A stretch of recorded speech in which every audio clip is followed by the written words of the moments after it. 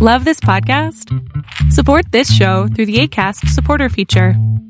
It's up to you how much you give, and there's no regular commitment. Just click the link in the show description to support now. Hey, I'm Ryan Reynolds. Recently, I asked Mint Mobile's legal team if big wireless companies are allowed to raise prices due to inflation. They said yes. And then when I asked if raising prices technically violates those onerous two-year contracts, they said, "What the f*** are you talking about, you insane Hollywood ass?"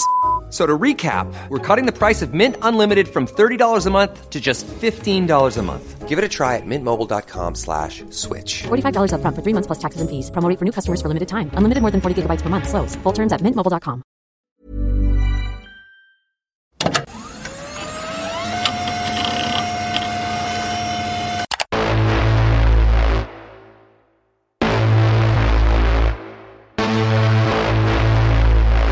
People live in a world of their own making. Frankly, that seems to be the problem. Welcome to Angry Planet.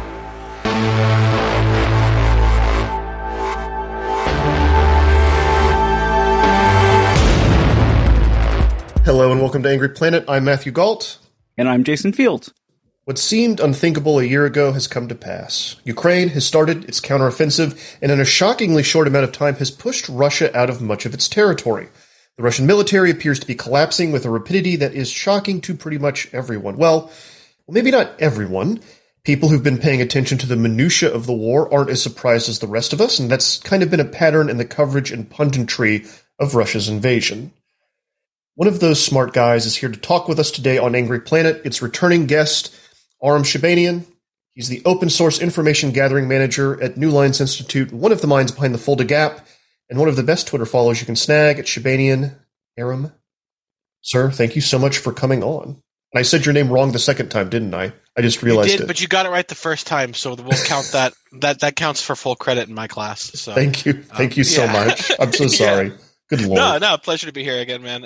It's always good to be on. Okay, so this has kind of been, I think, the big dramatic defense news, war news of the week.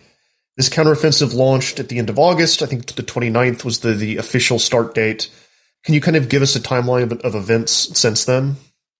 Yeah, so like you said, the 29th of August was the start of the counteroffensive, but it was really a few days before we saw action start to take place around Kharkiv. So originally the offensive was in the south near Kherson, and the Ukrainians brought a lot of media attention down there with them. They brought all the cameras, they brought all the media personalities. They told everybody, "Hey, look, we're launching our counteroffensive near Kherson," right? And that's where everybody expected them to counterattack. That was the logical place to counterattack.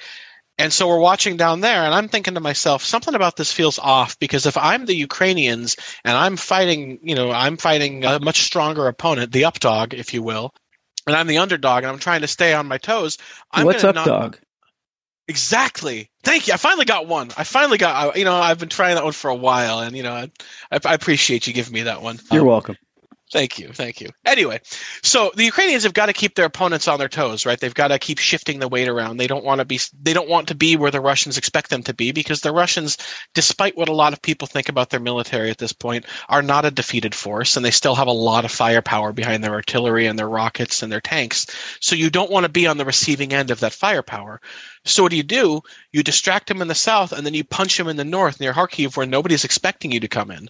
And that's really what they've done in the last couple of days. They've retaken land all the way up to the border with Russia and Ukraine, all through Kharkiv Oblast, and are starting to push into Donetsk and Luhansk Oblasts as well. And so it looks like a general collapse along the northern Russian front lines, and it's something to behold, to say the least.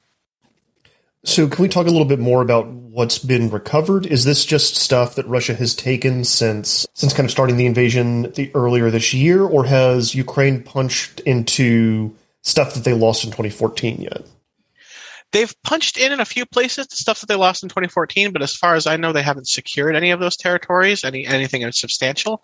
The majority of what they've retaken was territory that was taken after the 24th of February this year. And so namely, it was the city of Izium was the large one, and that's where they've discovered a lot of the war crimes and crimes against humanity that have taken place. But for the most part, it was territory that's been taken since the 24th, especially in Oblast. There weren't any Russian holdings prior to the outbreak of war. So they only had territory in Luhansk and Donetsk Oblasts at the beginning of the war. I have a question about whether this is actually sustainable. And I don't mean more gains, but I mean, can they hold what they've just taken? They've done it so fast, and I would imagine they're spread a little thin, yeah? They definitely are, but one thing to keep in mind here is that the Ukrainians are retaking their own territory. And so it's not like they're conquering Russian territory where you have to put a conscript on every soldier or on every corner, or a soldier on every corner to keep the populace down. These are people who want to be liberated by the Ukrainian military for the most part. And so it's a lot easier to hold that territory with territorial defense militias and things of that nature than it would be in, say, any other conflict that we've seen in the last 30 years, really. Right, you're not meeting resistance from the public. You're not going to be facing a counterinsurgency later. Right, exactly. It's quite the opposite. And do you think that would hold true also in places like Donetsk and Luhansk, where, Russia has been in the country since 2014? Yeah, that remains to be seen. I mean, there are certainly people in those areas that have wanted to be liberated for some time, that have sought to be reunited with Ukraine. But then there's also a lot of people in those areas that are genuinely pro-Russian for one reason or another. I don't think a lot of I think if they knew the bad game that they were being sold, a lot of these people would not necessarily be as pro-Russian as they are, but they don't understand because of the propaganda environment and whatnot. And I apologize if you hear cats fighting. They're definitely fighting under me right now. So, yeah, I mean, it remains to be seen what the people in the annexed territories will do when the Ukrainians roll into town, and it remains to be seen what Russia will do, because the Russians have stated already that they won't use nuclear weapons unless Russian territory is threatened. But do they count Crimea, Donetsk, and Luhansk as Russian territory or not? That's the question we all have to ask soon. A brief aside, tell the audience the names of your cats. So the kitten is named Nancy Pelosi or Nancy Reagan, depending on the day. And then the other cat is Uday. His full name is Uday Saddam Hussein Al-Tikriti. Leaves no doubts in the mind. And I can't really tell you why they have those names. They just seemed like good cat names at the time. And they both know their names now, so I can't do anything about it. Uday and Nancy. Got it. Uday okay. Nancy, yep. Anyway. So you just said you just threw Crimea in there. Do you think has Ukraine said that it wants to retake Ukraine or Crimea? Do you think that it will? They've said they want to. They have made meaningful and genuine concrete actions toward that goal, and I think they will. They are not only attacking the bridges that lead to Crimea or that lead to the areas around Crimea. They're attacking bridges in a way that military convoys can't cross them, but civilians can still retreat across them. They're dropping flyers and handing out or posting graphics online about, like, these are the roads we won't blow up on the way out of Crimea. Leave while you can. They're giving people egress routes. They're making a very realistic attempt, I think, to set the game to retake Crimea. And I think that if short of something catastrophic taking place, I think they will retake Crimea at the very least. I have a question about Russian power and why it seems like the air war isn't really happening. And I always thought that, I'd even read, Russia has hundreds, thousands of planes, right? And they can bomb the crap out of anything anywhere. They've got these wonderful planes, well, they're obviously awful, called the Bear, right? With a reverse propeller. Anyway, that's the bomber. Why is Russia letting Ukraine get away with this? Why are they not bringing in the planes? Well, it depends on the aircraft. So the Bear, they have been using some strategic bombers, but they don't fly them over Ukraine. They keep them far away from Ukraine, and they'll drop cruise missiles at long range and then turn around, right? Close air support and aircraft that fly directly over the battlefield are having a really rough time in Ukraine, Russian aircraft, just because the Ukrainian surface-to-air missile threat was never eliminated.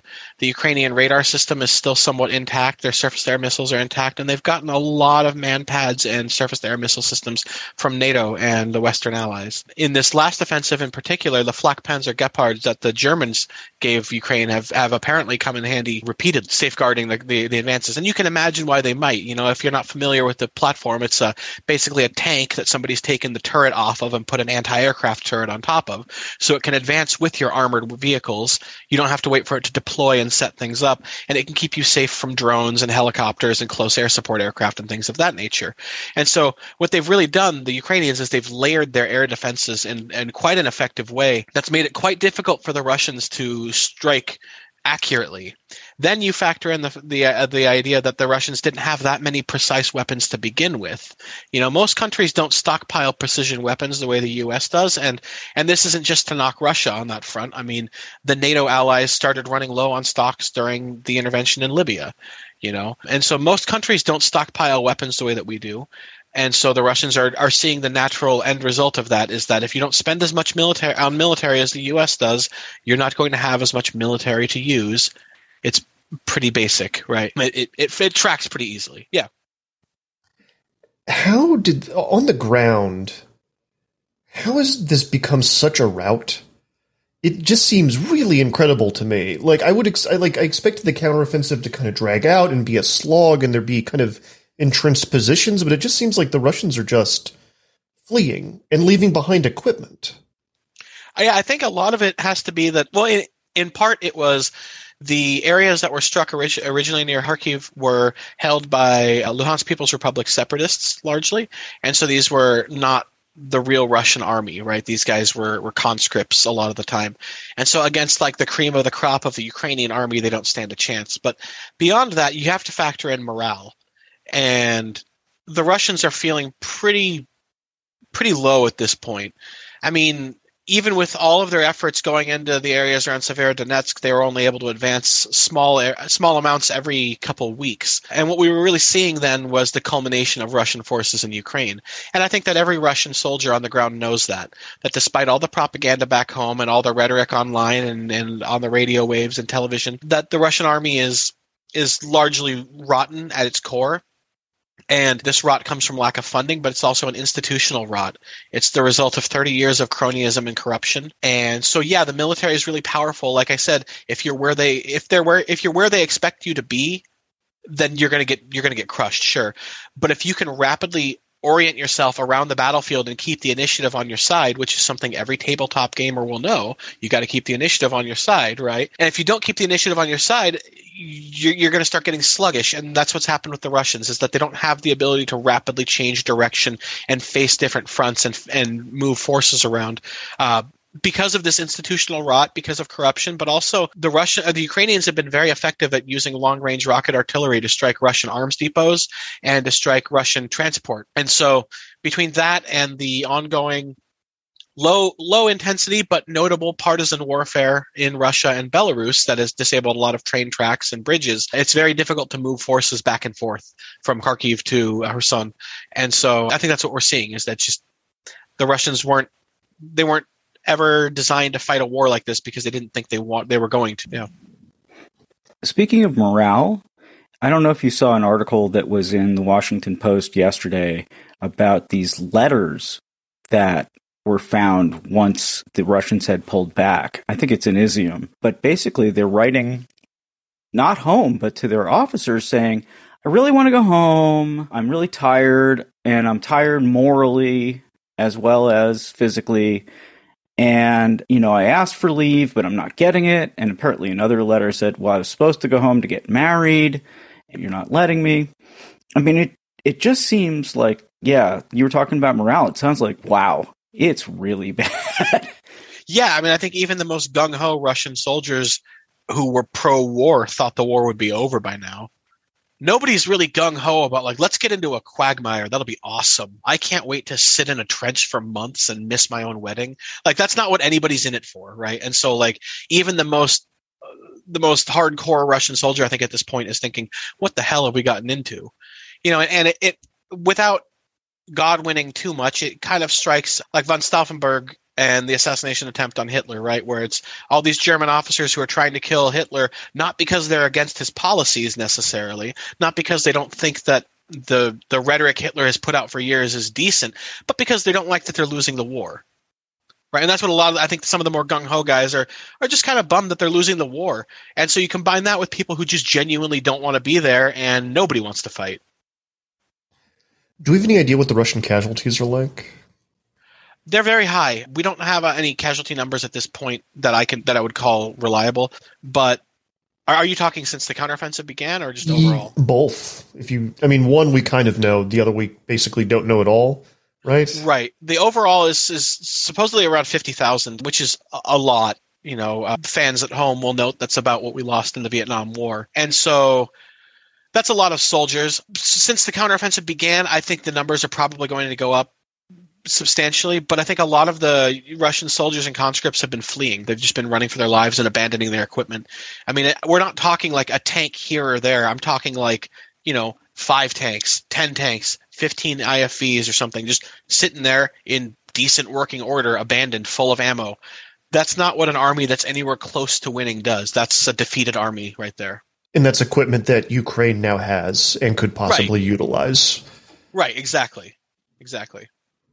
Can we talk about the reports we're getting out of liberated areas? Is there anything that looks as grim as I always say this wrong, Bucha? Yeah, there is. And I think it's going to get worse as days go on. The Russians have been outright recruiting some of the worst elements of their society as conscripts into the military. There have been the man who runs the Wagner PMC mercenary group has been recruiting from prisons lately, going to prisons and telling people, if you go to Ukraine and you fight for 3 months or 6 months, I think it was, then you're free to go when you get back. But if you lose the will to fight while you're in Ukraine, we're going to execute you.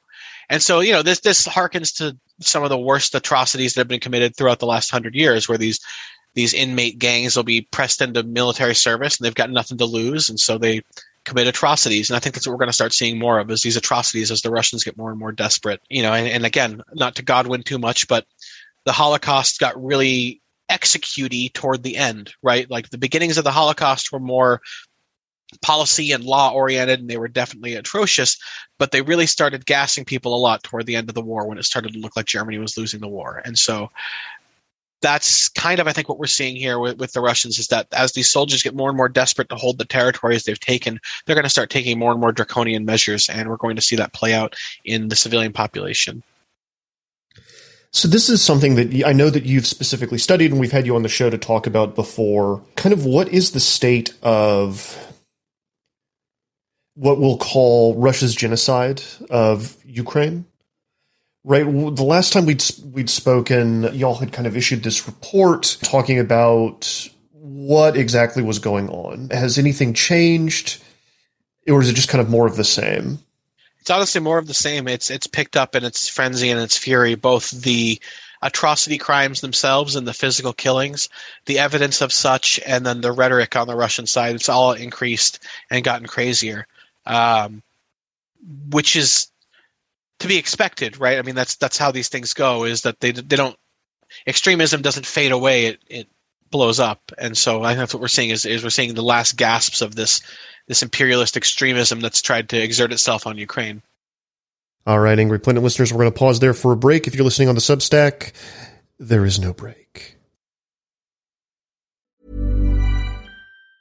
When you're ready to pop the question, the last thing you want to do is second-guess the ring. At BlueNile.com, you can design a one-of-a-kind ring with the ease and convenience of shopping online. Choose your diamond and setting. When you find the one, you'll get it delivered right to your door. Go to BlueNile.com and use promo code LISTEN to get $50 off your purchase of $500 or more. That's code LISTEN at BlueNile.com for $50 off your purchase.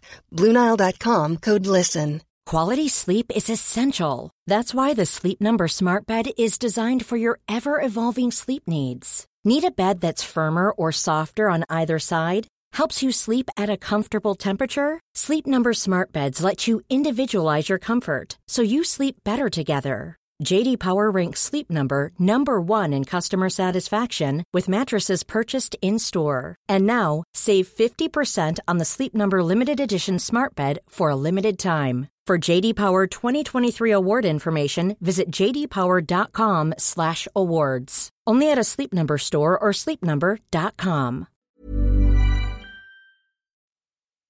Thank you for sticking around. We are back on with Arm talking about Ukraine and maybe some other things closer to the end. All right, so I want to read some of the speech that Zelensky gave on September 12th and then ask a question about it. So this was posted on Telegram, where it was aimed directly at Russians. Quote, "Read my lips, without gas or without you, without light or without you, without water or without you, without food or without you, cold, hunger, darkness, and thirst are not as scary and deadly for us as your, quote, friendship and brotherhood." At this point, do you think that this thing has a diplomatic end?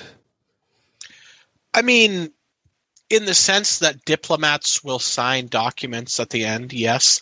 But I think that this ends in a number of ways. This ends when Russian forces are completely pushed out of Ukraine militarily. They don't have to be defeated on the battlefield. They can leave on their own accord. That's fine. But when they leave Ukraine completely, Ukraine won't be satisfied until they have every square inch of their territory back. And honestly, I think this won't end until Vladimir Putin is in the ground.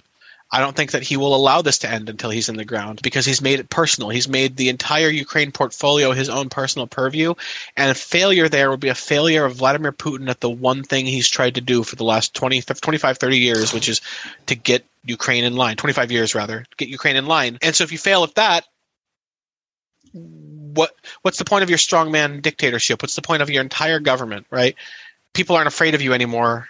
Your government falls. And so I think in order to stave that off, he's going to fight until the very bitter end. And I think that either he is going to have something natural happen to him that takes him out of the picture, or he might – I've heard there's a lot of I guess they don't make windows as sturdy in Russia and people fall out of them a lot or something, especially ranking officials. So true. Yeah, it's really weird how that happens. So something like that could happen to him. I would hope not. I would never wish that upon anybody. But if it did, it would definitely change the battlefield equation, yeah. I've been reading a lot of people have been submitting op-eds like crazy saying that Putin is going to be overthrown if he can't get his act together in Ukraine. And the one thing he can't do, as I think you've just been saying, is he can't lose. He cannot afford to lose. People will, he'll go one way or another, as you said. Right. And we've got some pretty smart people saying it. So it's interesting. Yeah, and I think Putin's greatest fear was going out the way that Gaddafi went out. He saw that happen in 2011, and that's part of the reason I think that he came back into power, was to stop that from happening to him and the people that he had close to him. And honestly, the truth is here, he probably could have kept things going for the next 10, 20 years if he hadn't invaded Ukraine. But yeah, he did. Do we psychoanalyze Putin too much on this show? But why? Why is this so important? Why is this the thorn that he can't seem to let go of, to mix metaphors? Well, you have to think about what Zelensky stands for to Putin, right? Because so in 2014 they have a revolution in Ukraine. They overthrow the pro-Russian leader, and Viktor Yanukovych is overthrown, and Petro Poroshenko is elected. Petro Poroshenko, despite being maybe anti-Russian occupation of the Donbass, is an oligarch. He's old money. And so he's somebody that Putin can deal with. But he's still something new. Putin isn't crazy about the idea of democracy, but okay, it's an oligarch. It's not really democracy, right? But then Zelensky gets elected, and he's not an oligarch. He's kind of an everyman. He's a comedian, right? This represents that the next guy maybe won't be a comedian.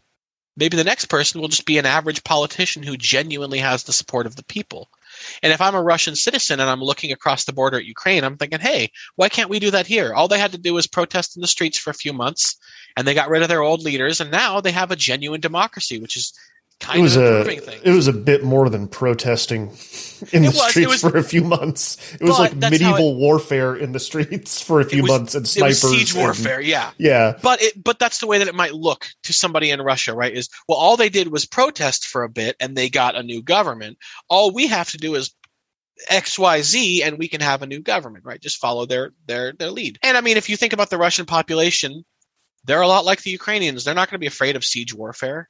right? So the same tactics that worked in Ukraine would work in Russia, I think is the thought that Putin had and that the people may have had. And so they had to invest in the failure of the Ukrainian project. They had to make sure that Ukraine failed and failed drastically. Ukraine could not be allowed to have a democratic process that went through, because then the people across the border in Russia and in Belarus might start looking at Ukraine. They might start looking at it a lot harder. And I mean, we saw the protests in Belarus in 2020 and 2021 and leading into 2022. We saw protests in Kazakhstan as well. So the former Soviet space was starting to get a little bit shaky. And so I think Putin acted in a way that he thought was his only option. I would disagree with that profoundly, but I think he saw it as his only option. Yeah. And it's interesting because we are still seeing this kind of crack up of that post-Soviet Russian sphere of influence, right? As you said in a shitpost tweet just an hour ago, Gorbachev's old heart was the only thing keeping CSTO together. Can you explain that to the audience? I want you to answer for your tweet. It's mostly just a joke, but basically the CSTO, the Collective Security Treaty Organization, is like the reincarnation of the Warsaw Pact without most of the Warsaw Pact. It's like Warsaw. Basically, yeah. Yeah, no Warsaw. Yeah. But yeah, it's effectively, it's the former Soviet bloc or former Soviet states minus the Baltics, minus Ukraine in a security alliance. I think Azerbaijan's an observer, or they might be a full member at this point. But the idea is that, we're a bloc that fights together. If one of us gets attacked, we can call for military support from the others, blah, blah, blah. As Armenia has learned in the last 2 years, that's not really true. Kazakhstan was able to call the CSTO in earlier this year to crush an uprising and is now talking about leaving the organization, which doesn't bode well for Putin's project, right? Because if Kazakhstan leaves the CSTO, that's the biggest of the Central Asian states, and the other Central Asian states might be looking at them as a leader of some sorts. At the same time, we have Tajikistan and Kyrgyzstan. There are border clashes that have been going on for the last 48 hours between the two of them, with 15 to 20,000 people being evacuated from border areas because of the shelling. Armenia and Azerbaijan are at each other's throats still, with Azerbaijan attacking into sovereign Armenian territory this time, not Nagorno-Karabakh, but actual Armenia. And so a lot of people say that the breakup of the Soviet Union was a peaceful process, and I think they just didn't look at history as a long enough timeline, because it has not been a peaceful process. And what we're seeing now are the last gasps of the Soviet Union, right? We're seeing the last dying gasps of the Soviet Union and the Russian Empire, I think, is really what's happening. So we would be remiss if we didn't ask you about Armenia, which I think was the first time you were on the show, we talked about this, I think. I think so. Can you talk a little bit more about what's going on now? Seeing some especially brutal and horrifying things. First thing when I woke up on social media this morning, some people had flagged some things for me. Can you tell me what exactly is going on? Yeah, so effectively, after the last war between Armenia and Azerbaijan, things had started moving toward negotiated settlement of some kind. Not to Armenia's favor, of course, but a negotiated settlement nonetheless. When Russia went into Ukraine and started to lose the war, Azerbaijan basically abandoned the negotiating table and started ratcheting up tension. About a week ago, I noticed the Azeri Ministry of Defense posted something about Armenians are infiltrating into Azerbaijan to carry out nefarious acts or something like that. And I knew that they were going to do something after that, and they did. A couple days later, they started shelling within Armenia proper. And again, I would like to delineate here for people. The last war was over a disputed territory called Nagorno-Karabakh, which the international community sees as part of Azerbaijan, but was occupied by Armenia. This current conflict is over Armenian territory, proper Republic of Armenia, internationally recognized by everybody except Pakistan, who still doesn't recognize Armenia's existence for various reasons. Recognized by everybody, though, pretty much, that this is Armenian territory. That's what's been getting attacked. And so this is kind of akin to Putin going into Ukraine. It's the same kind of blatant invasion of a neighbor. It has just not been met with the same response from the international community for a number of reasons. So to kind of clarify what I'd been alluding to earlier, and I don't know if you've seen that as well, but it looks like Azerbaijan is doing what I would call war crimes posting on Telegram. Do you find this stuff credible? Yeah, Azerbaijan has a tendency to do that. They post both gratuitous numbers of drone videos of Armenians being blown up from the sky, but also these like torture and defilement videos that you'll see of prisoners being executed or people having parts of their bodies cut off or whatever. Those have been pretty prolific from the Azerbaijani side, and I always have to be careful with statements like that because I am an Armenian, and I don't want it to come across like I'm saying Armenians are morally more righteous than Azeris or whatever. But for whatever reason, in this war in particular, people in Azerbaijan who are fighting in the military seem to think that this will help their side. This helps their propaganda. This helps their war effort. And I don't think it does. I mean, it definitely strikes fear into the heart of Armenians, but it's not – you can hit a dog and it'll fear you. It doesn't mean it respects you, right? It's like you're not going to get the respect of your neighbor and you're not going to get a long-term peace settlement until you earn their respect. And if you just keep smacking them and abusing them, you're never going to get that respect. So – And it's the stuff I've seen, it's also so visceral and so grotesque that it's like international community step up, do something kind of footage. Right, it is. And I think part of that is that Azerbaijan recognizes the international community is not going to do anything. Because Armenia's only allies in the world are Russia and Iran. Yeah, which is not great. Yeah. Our circles of concern aren't complicated enough, I don't think. You would think human beings being tortured would be enough, but no. What team are those human beings on? Yeah, it's super important when you're posting about wars online. Right, sporting event now, so. Jesus. Okay, speaking of people being assholes on the internet, let's go back to Ukraine. I feel like every step of the way with this fucking war, there has been contrarian people posting like dumb analysis that have just been completely wrong every step of the way. And some of the voices are very loud. Some of them have blue check marks. Some of them are quote unquote important people. Why are people so blind to what is so obvious? I know that you and I had talked before the war started. You were one of the only people that I knew that was like, yeah, this is going to happen. And here's why. Look at these placements. They're building field hospitals here. Like, this is stuff you don't do unless you're going to invade. And people just kind of ignored all that. Why do you think even now, months later, this kind of thinking still persists? I think a lot of it is there's like a institutional momentum toward like we want to assume that Putin is still a rational guy on the inside and you can still bring him back to reason. That's part of it. And I think part of it is, and I hope all the listeners out there know this. I don't shock anybody with this fact, but it's actually legal in all 50 U.S. states and in every U.S. territory to shut up when you don't know something. It's actually completely legal. The police won't come after you. FBI won't keep records on you, nothing. And I think a lot of people don't get that. They don't get that you can actually not have an opinion on something you don't understand. You can actually defer to an expert. I think a lot of people with blue check marks and people with big audiences, it's even worse for them because people look to them and go, hey, how come this thing is happening? And instead of just saying, I don't know, buddy, look it up yourself, they have to have an answer because it makes them feel better to have an answer.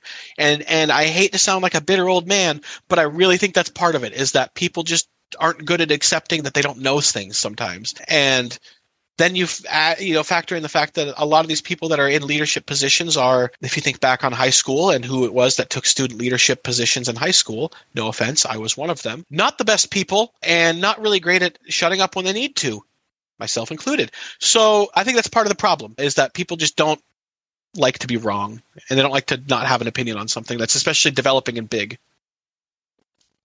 I think that's a good place to end with, the general message. It's okay to say I don't know, and it's great to shut the fuck up.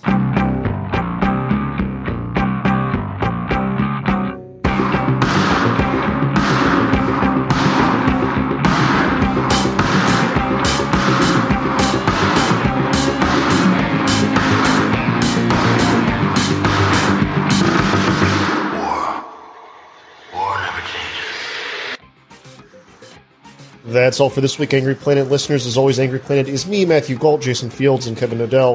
It's created by myself and Jason Fields. If you like us, if you really like us, kick us $9 over at Substack, angryplanetpod.com or angryplanet.substack.com.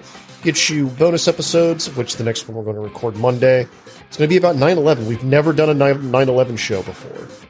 So we're going to do that. You'll also get early access to all of the episodes. So if you're listening to this now, it means you paid, and it's Friday. If you're on the mainstream, it's coming on Monday for you. Confusing if you're listening on Monday, I know. You wouldn't be confused if you'd given us the $9.